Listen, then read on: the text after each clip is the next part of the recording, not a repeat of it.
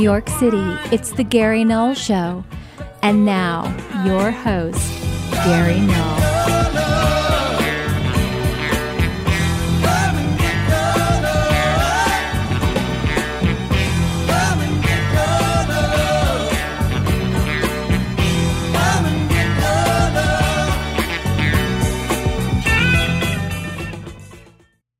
Hi everyone, I'm Gary Null. Always a pleasure to be able to share an empowering hour with you, and this will be just that hour.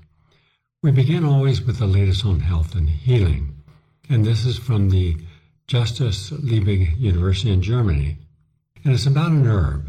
The herb is echinacea, E-C-H-I-N-A-C-E-A. Very popular back in the 1970s. In fact, astragalus and echinacea were the two herbs for people to keep their immune system strong. All right? Well, now a very large trial supports echinacea's immune benefits. And when they combined echinacea and the root and extract and the elderberry, they found it's very effective. In fact, it was as effective as Tamiflu, the antiviral medicine for the early treatment of flu. Well, that's a big deal because Tamiflu has side effects. This does not. So the data from 473 patients exhibiting flu symptoms for less than 48 hours indicated that echinacea was approximately equal in the therapeutic benefits. So that's a big deal. All right? By the way, this was not just one study. It was the Czech Republic, Germany, Switzerland, United Kingdom all participated in this. And they all found the same thing. It works. So, another way to stay healthy, especially in flu and cold season. Echinacea and elderberry. And you can get the elderberry as a concentrate. So 1 teaspoon of elderberry and then 250 milligrams of echinacea. The echinacea comes from the purple flower. It's one of the most recognizable herb products out there.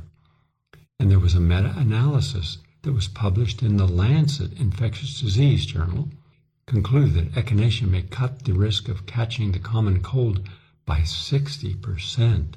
How about that? In fact, University of Connecticut researchers combined the results of 14 different studies, all showing positive effects. In one of the studies, they found that echinacea, taken in combination with vitamin C, reduced the cold incidence by 86%. Wow. And when the herb was used alone, the incidence was 65%. So echinacea, vitamin C together is a ticket, and that's important. All right, and then elderberry too. Now, from the National Academy of Medical Sciences, Rhodiola, R-H-O-D-I-O-L-A, is found to be an effective herbal medicine for treating fatigue and weakness. Fatigue, we all suffer from at different times. Overwork, stress, overexercising causes fatigue. And of course, that doesn't include disease, which also can cause fatigue. Well, fatigue is a condition characterized by extreme feelings of either physical or mental tiredness.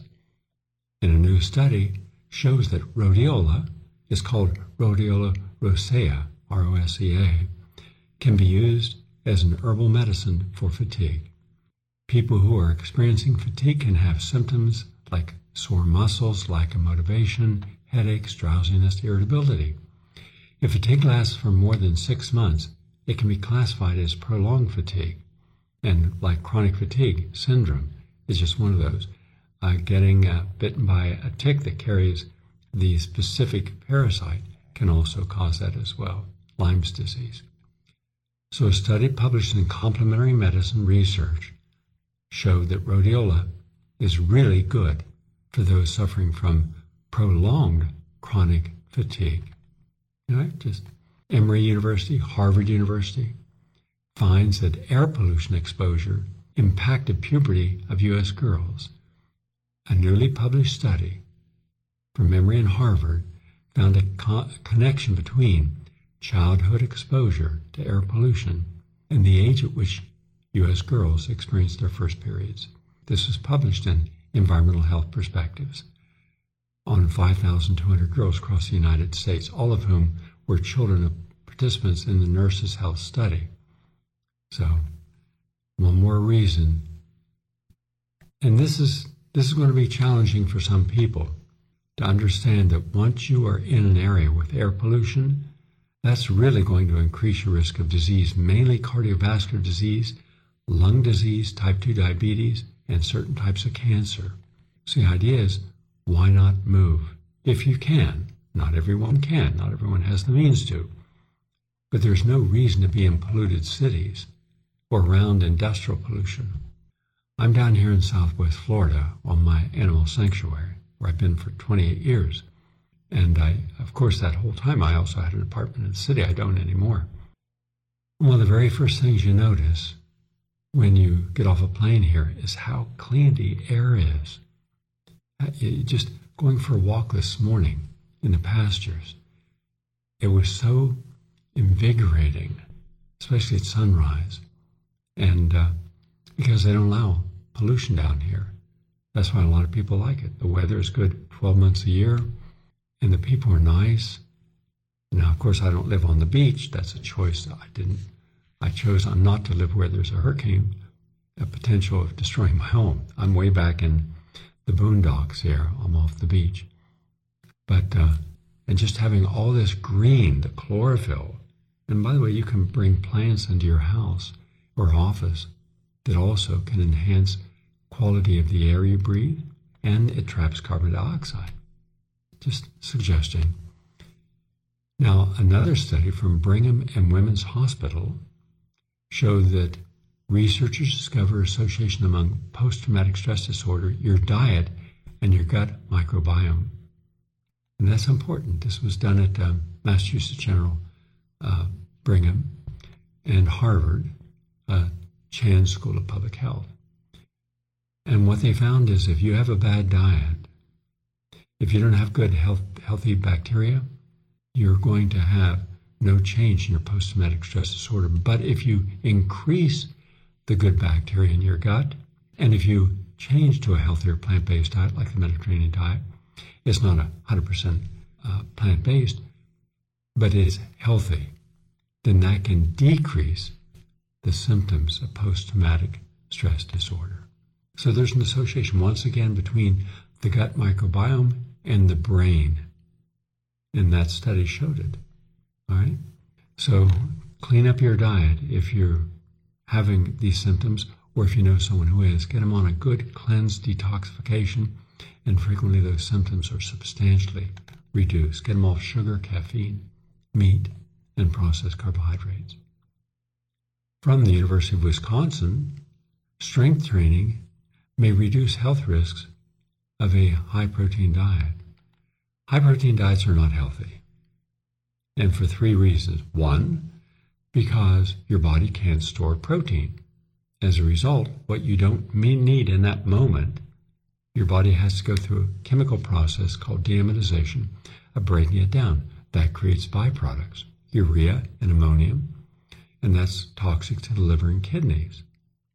2, because we're eating far more protein than what we need. Even vegans do.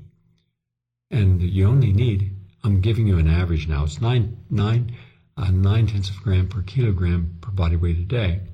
And that generally comes out to somewhere around 45 to 65 grams. Now, there are exceptions that make it more, or some less, but that's pretty good. So let's just say 20 grams per meal. All right? That's 1 scoop of a vegetable-based protein powder in the morning. And that's, rice and beans and starchy vegetables. That's a handful of nuts. So you eat these throughout the day. You don't overstimulate the byproduct of excessive protein. And lastly, we get almost all of our protein from animals. My own original research done at the Institute of Applied Biology showed that we never had to have any animal protein to get all the amino acids, which are the building blocks of our body, from any animal source. We can do it safely and environmentally positive, because now you don't have to grow the animals, creating all that byproduct pollution from methane and then destroying the animals. So all that's to the best, not to do that. So anyhow, progressive strength training using resistance can protect against the detrimental effects of a high-protein diet. This was published in Review, Reprint, in Elite. So just suggesting. So how about the bodybuilders out there? And there's been this myth, a big myth, that you have to have animal protein, a lot of it, in order to get your body mass and muscles and strength. Well, I'm a vegan, and I've been a vegan. There was a time when I was a vegetarian, but that was a long time ago. Go back and go up on GaryNull.com and look under the lifetime achievements. Look under the athletic one, all right?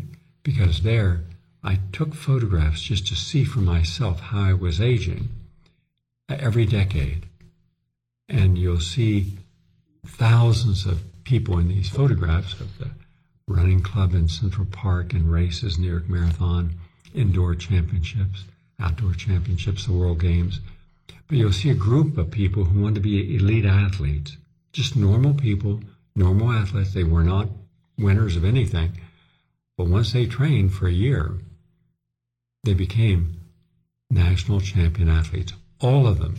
Luann Panisi, for example, when I was just down in Texas doing a retreat, health retreat about a month ago, I went into her office, and she has on the wall some, but not all, of her awards, including the World Games and the Metropolitan Athletic Congress, Master Track and Field Athlete, Woman of the Year, race walking.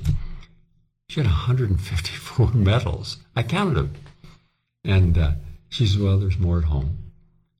She was not a top athlete. She was by the way, she was a nationally ranked gold medal person performing in skating, figure skating. Yeah, well, I guess that figure skating and the strength you need in your balance and your legs, that helped her when she became a runner. In fact, she didn't know she was going to do the New York City Marathon till we handed her a number. She had never done long training, and she finished it and did well. But we don't overemphasize the protein in any of this. And we do emphasize just strength training, exercising on a regular basis, having the right amount of protein in our body. Anyhow, you'll see photographs, and you'll see me in several different poses. And because I just want to see, and I have it for every year since I was 18, right up till now. You can see it. And how in the world did I get that much cut muscle eating vegetables? And so other people became vegan based upon saying, wow, I don't need to eat all this meat and be constipated and toxic. No, you do not. All right? So go to there and see that. You'll see all these video bios on the side that you might see yourself in. And finally, from Rutgers University, adults with ADHD are at an increased risk for developing dementia. And that means, I believe it's overdiagnosed. I believe it's massively overdiagnosed in children. And I took a group of adults and children, and I put them on a 3-month protocol, getting rid of all caffeine, sugar, bad diets, and 90+% of all their hyperactivity, their hyperkinetic, their distraction, all this agitation, fidgeting, gone. But if you do have legitimate ADHD, you're 300% more likely to develop dementia than adults without it. So this was published in the Journal of the American Medical Association Network Open. So if you do have it or your child has it, get into the hands of a competent, qualified, licensed, certified person who can help take you through a detoxification and rejuvenation program.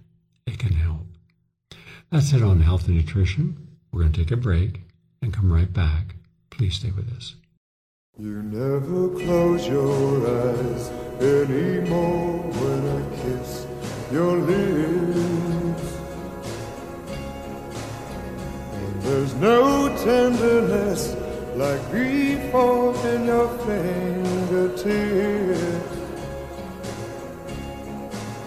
You're trying hard not to show it, but baby, I know it. You lost that love and feeling. And welcome back, everyone. I'm Gary Null. What do we want? Peace. For whom? Everyone. Palestinian, Ukrainian, all the citizens of Israel, no matter what their background. Aren't we mature enough, wise enough, resourceful enough to find solutions to these problems? And the answer is yes. We've had solutions for a long time.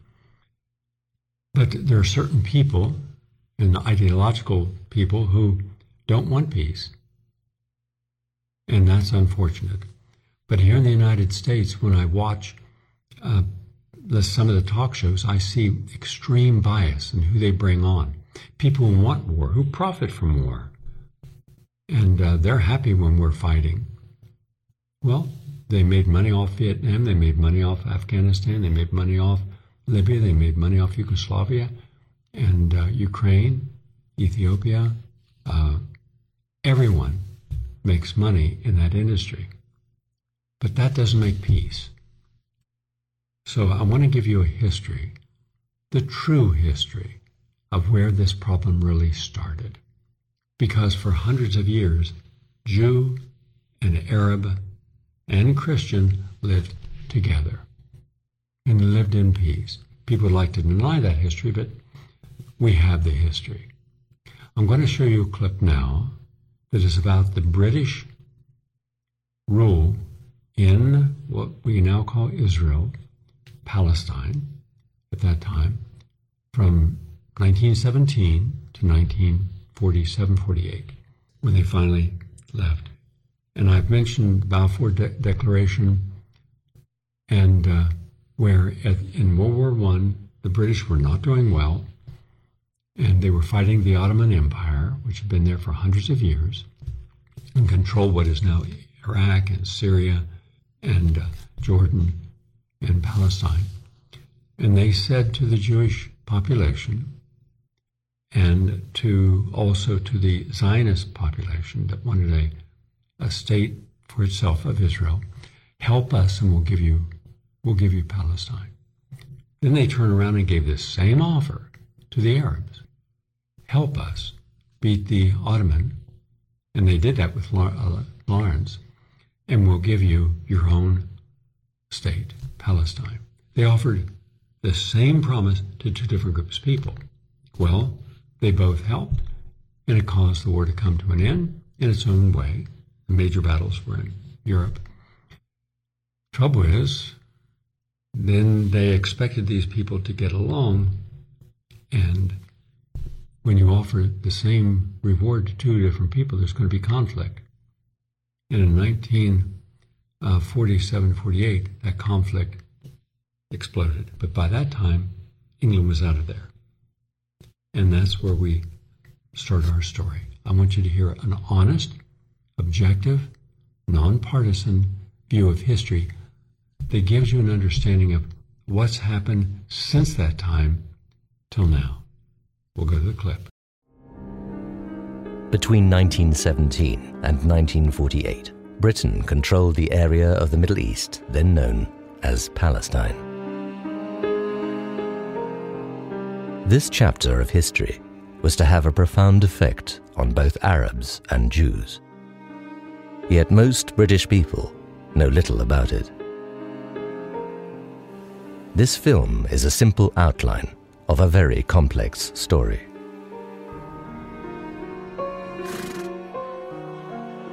So what took Britain to Palestine in the first place?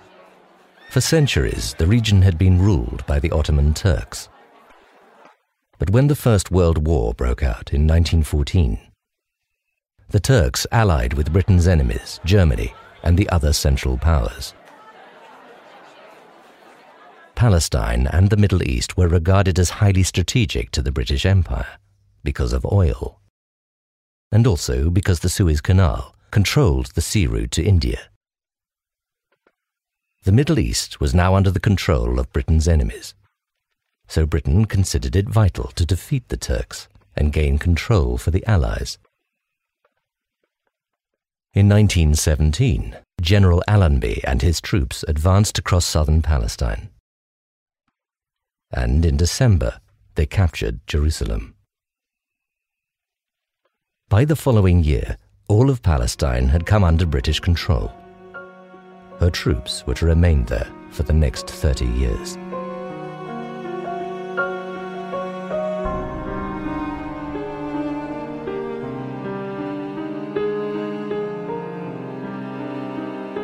As the First World War came to an end, Britain and France issued a proclamation promising that former subjects of the Ottoman Empire would be able to determine their own futures.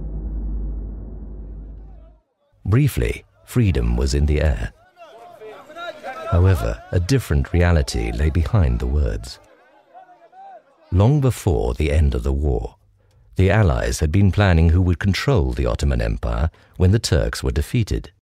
These conflicting plans are often referred to as the contradictory promises. Firstly, in October 1915, Sir Henry McMahon, British High Commissioner in Egypt, had promised the Arabs in the person of Sharif Hussein of Mecca that they could have an independent Arab state after the war if they would rise up against their overlords, the Turks.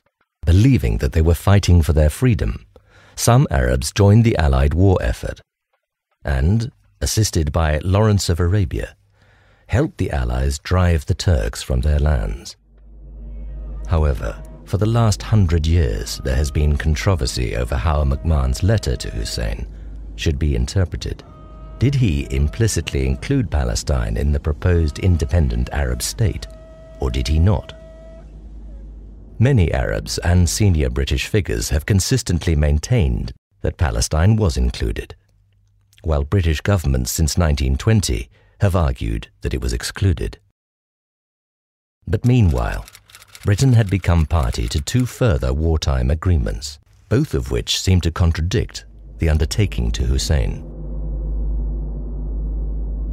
In 1916, the secret Sykes-Picot Agreement between Britain and France allocated what is now Syria and Lebanon to France, and what is now Jordan and Iraq to Britain, whilst proposing to keep Palestine under international control. Then, a year later, Britain made yet another undertaking concerning Palestine. In November 1917, the British Foreign Secretary Arthur Balfour wrote to Lord Rothschild, a leader of the Jewish community. His Majesty's government view with favour the establishment in Palestine of a national home for the Jewish people, it being clearly understood that nothing shall be done which may prejudice the civil and religious rights of existing non-Jewish communities in Palestine, or the rights and political status enjoyed by Jews in any other country. This promise became known as the Balfour Declaration. The idea that the Jewish people should be restored to the Holy Land, so that biblical prophecies could be fulfilled, had been promoted by some Christians since the 1600s. Then, from the 1890s, the idea of Zionism began to take hold amongst some Jews, as Theodor Herzl argued that the Jewish people needed a political homeland of their own if they were to escape the horrific anti-Semitic persecution that was rife, particularly in Russia and Central Europe. By the early 1900s, Herzl's successor, Chaim Weizmann, saw Britain as the power with the global influence to make the Zionist goal a reality. So he set out to convince leading politicians that the Jewish people needed a homeland in Palestine, where they had deep spiritual and historical bonds. The Balfour Declaration was the result. Why did the War Cabinet respond to Zionist pressure in this way? Foreign Secretary Balfour was one of the highly placed Christians in British society who believed that the Jewish people should be restored to the Holy Land. Prime Minister Lloyd George, who also came from a restorationist background, dreamt of putting Israel back on the map. Yet, at the same time, there were strategic calculations for issuing the Balfour Declaration. At this desperate point in the European conflict, the War Cabinet hoped that the promise of a Jewish homeland would win the Allies the sympathies of Jews and their supporters worldwide. However, the British government did not consult the people then living in Palestine about its plans to create a Jewish homeland there. 90% of the population of Palestine were Arabs, who lived together with a small Jewish community. Palestine had been predominantly Arab in culture and language for many centuries. Yet, in private, Balfour wrote, "In Palestine, we do not propose even to go to the form of consulting the wishes of the present inhabitants." The major powers were now committed to Zionism, which he described as being of far profounder import than the desires of the Arab inhabitants. The Balfour Declaration simply stated that the civil and religious rights of the non-Jewish population should not be prejudiced.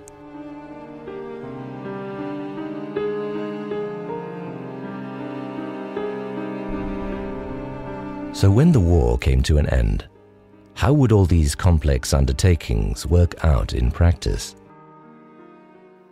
As the Western powers met in Paris to negotiate the peace settlement, Sharif Hussein sent his son Faisal to make sure Britain's promise of independence for the Arabs was not forgotten. But instead, the newly formed League of Nations handed control of Palestine to Britain. Under the terms of the League of Nations' mandate for Palestine, Britain was required to implement the Balfour Declaration by supporting the creation of a Jewish national home, and at the same time, to prepare the people of Palestine for eventual self-government. The League of Nations stated that mandatory powers held a sacred trust to ensure the well-being and development of people in their care. What happened to the other areas that Sharif Hussein anticipated would gain independence? Transjordan, now Jordan, was made an autonomous emirate under Hussein's son, Abdullah.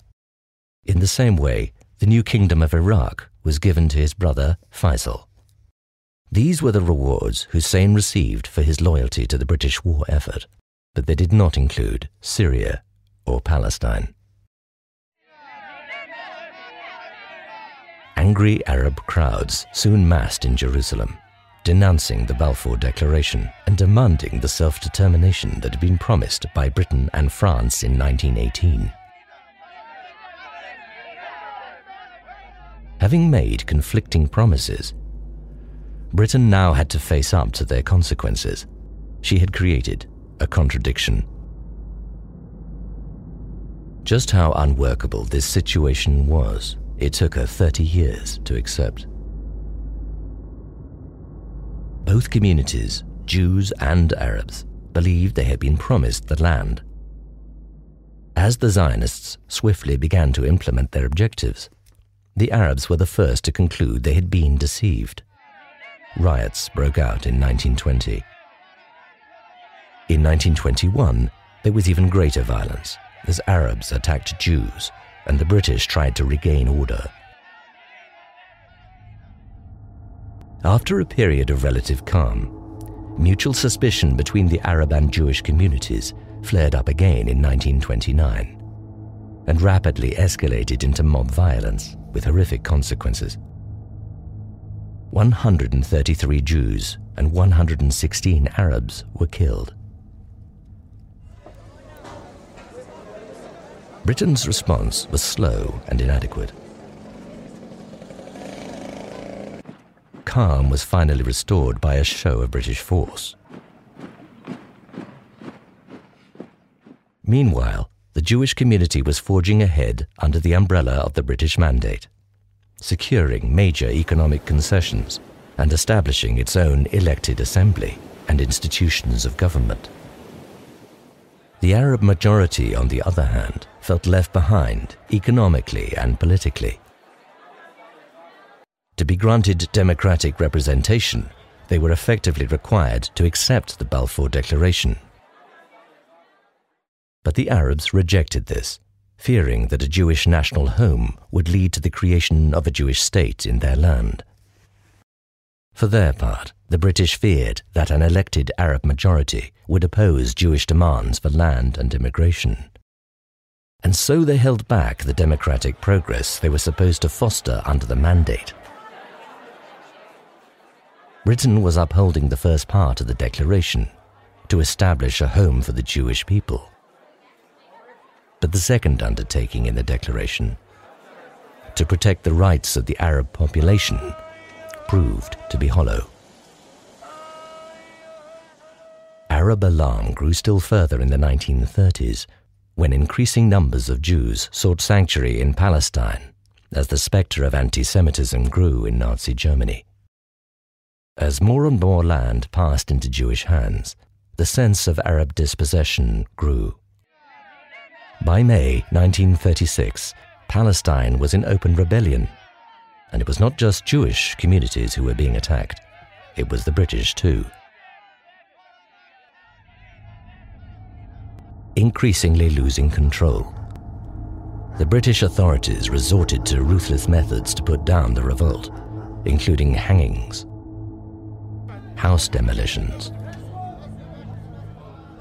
and the use of civilians as human shields. For a period, British and Jewish men fought the Arabs jointly in a counter-insurgency force known as the Special Night Squads. By 1939, the rebellion was suppressed, leaving the Palestinian leadership weakened for years to come. To try to address the underlying deadlock between Arabs and Jews, London had responded with a succession of inquiries and commissions through the 1930s. Their dilemma was that any attempt to placate one community would provoke the anger of the other. At a loss for a solution, the Peel Commission of 1937 proposed to partition Jews and Arabs into two states. But Arab opinion, led by the vehemently anti-Zionist Grand Mufti of Jerusalem, Amin al-Husseini, denounced any idea of conceding territory to Jews as unthinkable. However, as Europe slid towards war, the British government changed course.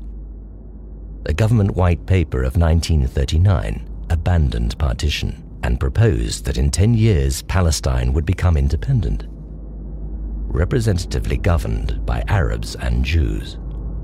Controls were now put in place over how many Jews could immigrate to Palestine and how much land could pass into Jewish hands.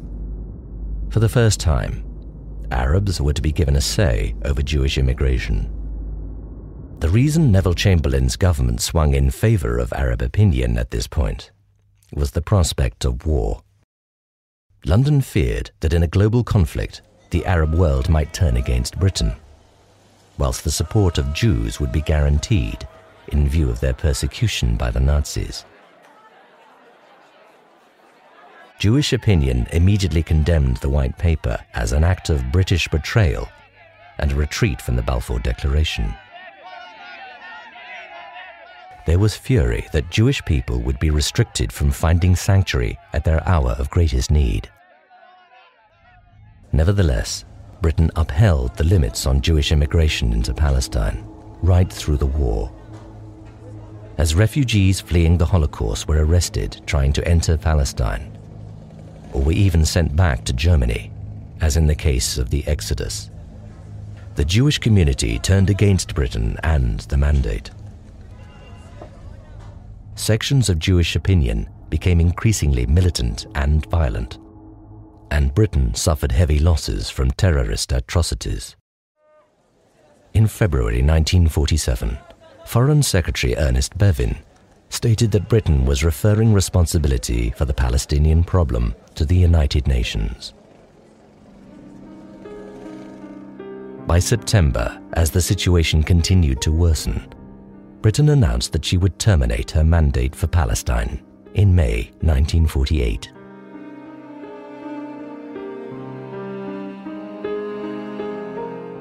The UN solution to the Palestine problem was partition, but this was again rejected by the Arabs. As British forces beat an ungainly retreat and the mandate came to an end, partition was abandoned, leaving Jews and Arabs to an undeclared war for domination. On the 14th of May 1948, Israel declared itself a state and was immediately recognized by America. The events of this time are known to some as the War of Independence and to others as the Nakba, or the catastrophe, when about 60% of the Palestinian population became refugees as they fled or were expelled. Today's conflict between Israelis and Palestinians had begun.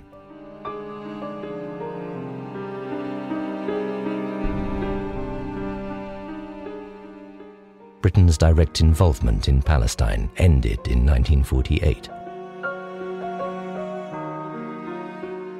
But how should British people today respond to the story of Britain in Palestine? I want you to hear from a former Prime Minister of Israel. And his concern, a little difficult to understand everything he's saying, but his concern is that the people in power, Netanyahu and his cabinet, are radical right. I mean, these people, by any measure, would be considered so far right, they're fascist. And they control the body politic. They control the media. That does not mean that all Israelis support their policies. To the contrary, a lot don't. So here's what he has to say. So when the former leader of Israel tells you that the problem cannot be solved until these people are replaced with people who are moderate and who want to have an end to the conflict, where everyone has a chance to live in peace. And that also means when you finally come to giving freedom to the Palestinian people, do you really think they're going to want to support Hamas? Most don't like Hamas. Feel Hamas has caused all these problems by being so violent. It's reprehensible what Hamas has done, but it's also reprehensible what is happening now and what has happened historically that no one talks about because no one pays attention to it. We will. So let's hear what he has to say.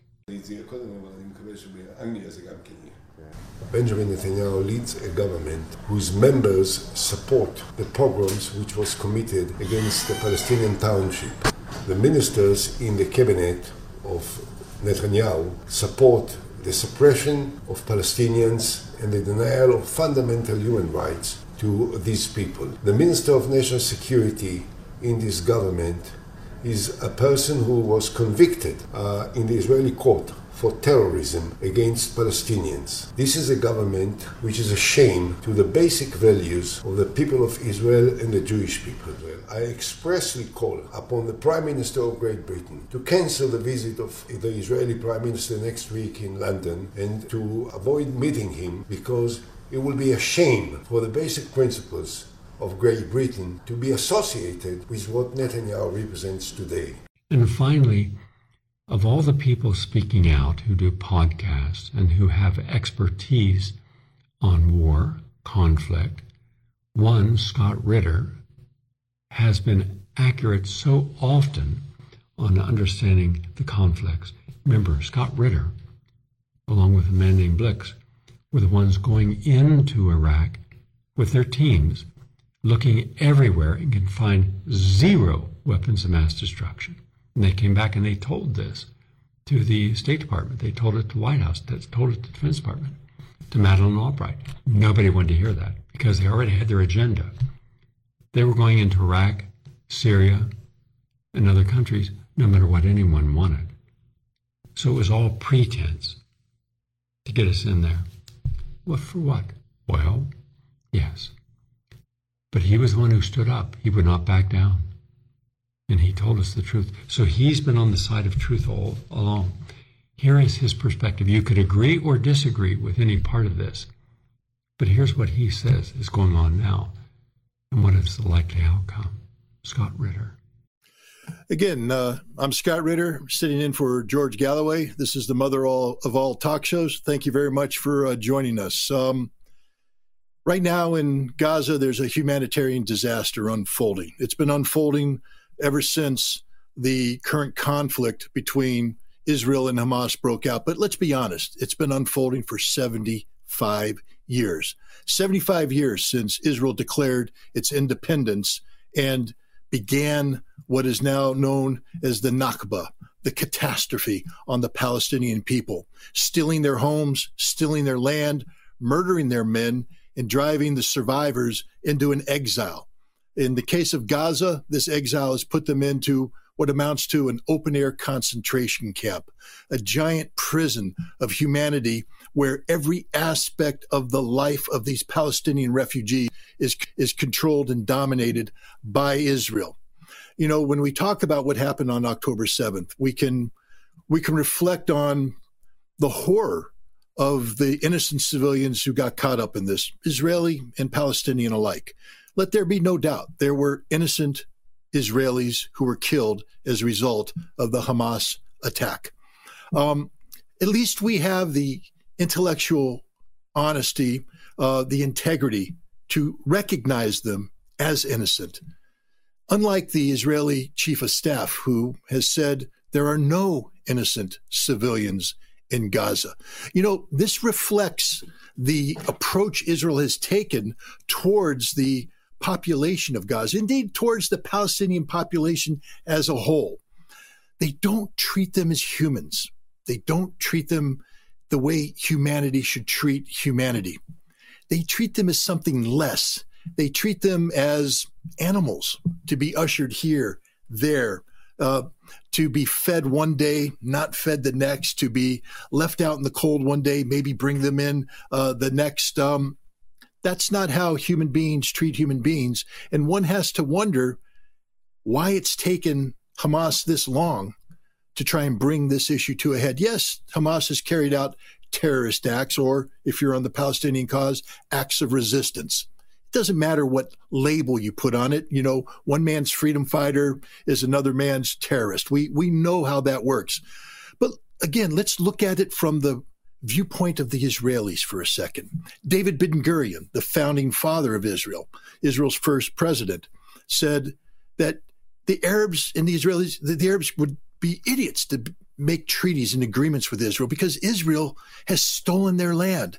Israel has occupied their land. Israel has brutalized them. And he understands the source of the Palestinian angst, anxiety, anger. But he says it's okay because this is God's will, that the Holy Land is God's gift to the Jewish people, and it's just a tragedy that the Palestinians got caught in the middle. Moshe Dayan issuing a eulogy to an Israeli settler named Roy Rutenberg in 1956. Roy Rutenberg was killed in a kibbutz outside of Gaza by angry Palestinians who were imprisoned in Gaza. He said, we don't look to the Palestinians and blame them. The blame is not theirs. They are in this prison looking out at us with hate-filled eyes because we have stolen their lands. We have occupied their lands. We are tilling the lands that their father tilled. They hate us, and we understand that they hate us. We need to blame ourselves, blame our own. Why?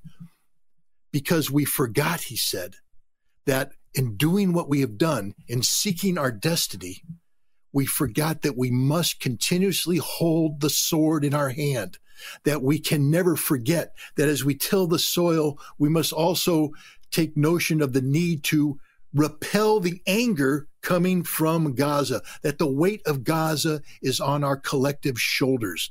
What does he mean by that? The weight of Gaza, the weight of 2 million Palestinian human beings. These aren't animals. This is not a statistic. These are human lives. They matter. And yet, for decades, the world has not acted as if they do matter, because we have given Israel a clean bill of health to do whatever it wants when it comes to resolving the Palestinian problem, with no regard to the humanity, the dignity of the Palestinian people. Israel has implemented a policy. The English language, it's mowing the grass. Dahiwa is the policy that the Israelis have put on it. Mowing the grass, what does that mean? It sounds nice. It sounds copacetic, mowing the grass.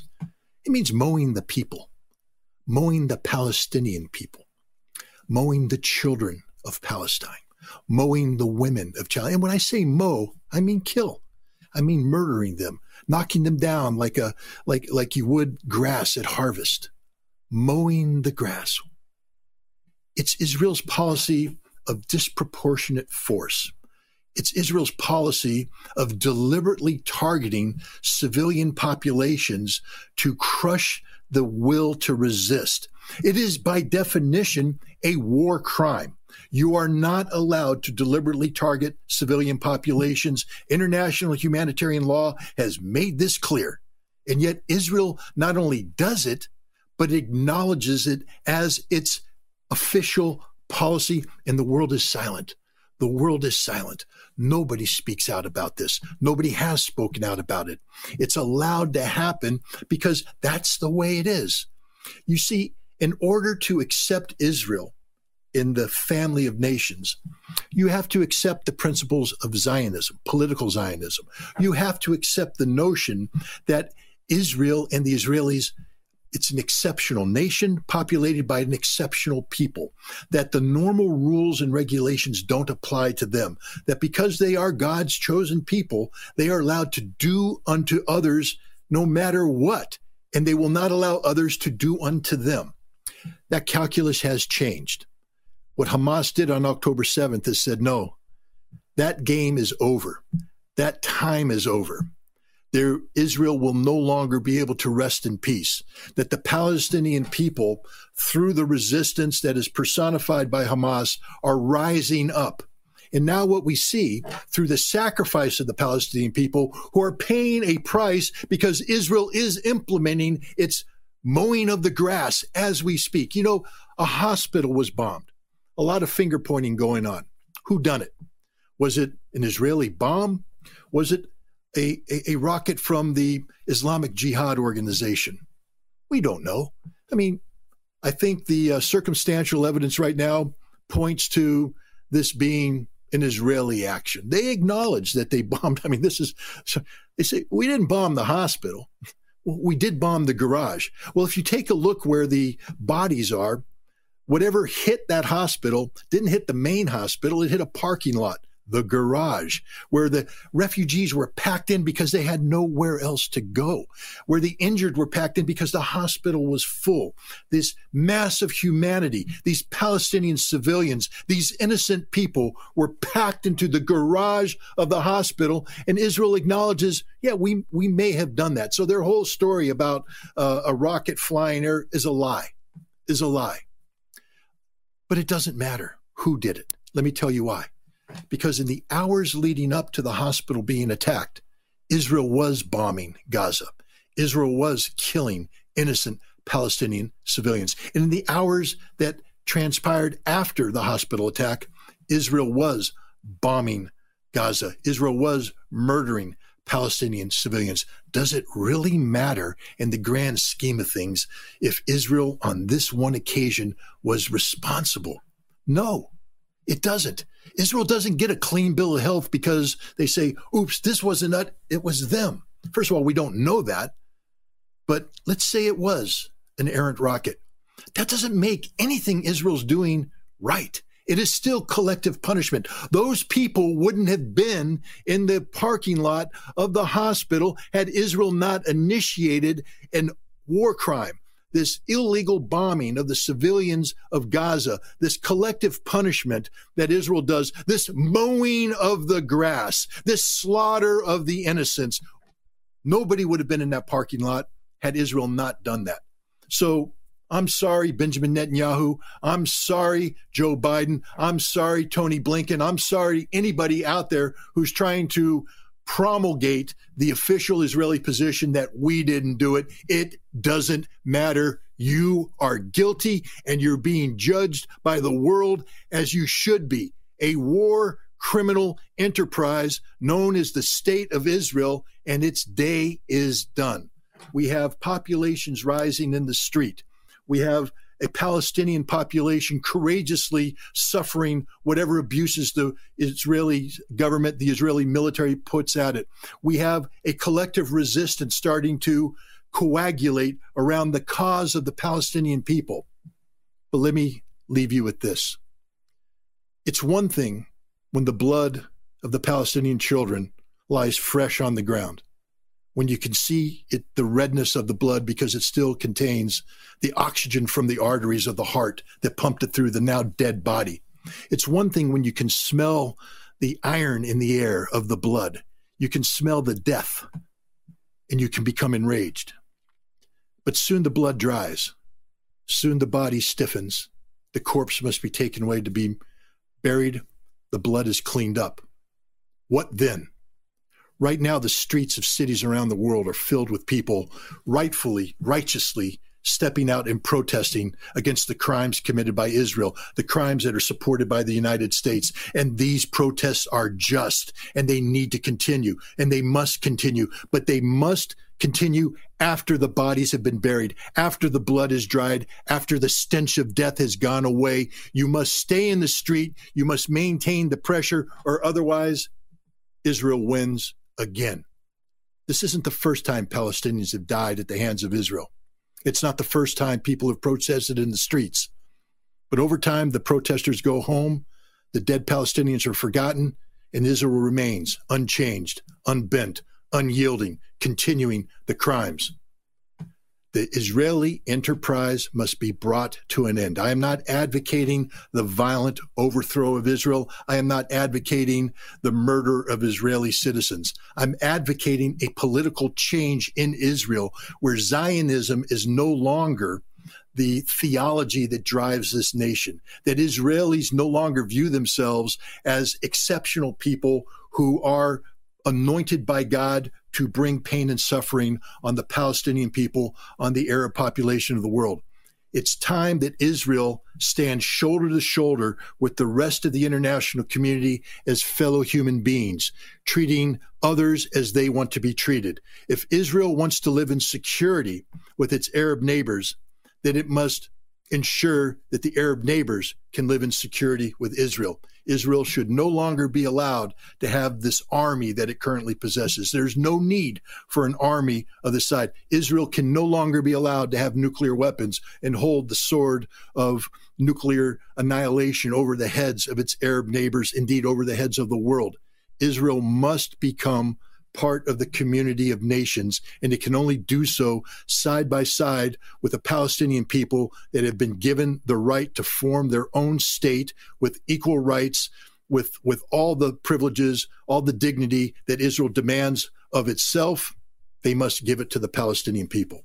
We'll be discussing this and more on tonight's show. I look forward to having this dialogue. Again, Scott Ritter, standing in for George Galloway, the mother of all talk shows. Again, these are things to consider. You can accept or reject, but understand something. We need peacemakers. We need for someone to say, we've done it for 75 years, and look at the outcome. And yet the American media will not look at the fact that one group of people for at least 56 years have been living in the largest outdoor prison in the world. They have no freedoms, none. They can't just go someplace. They can't start their life over. And they're kept at the most minimal level of survival. And they're deprived of everything that the average American would consider essential to life. How can the media, how can so many people overlook that and say, Whatever Israel does, it's okay with us. We support them. That's the Sean Hannitys, the Laura Ingrams, and other neocons. Back in a moment. Please stay with us.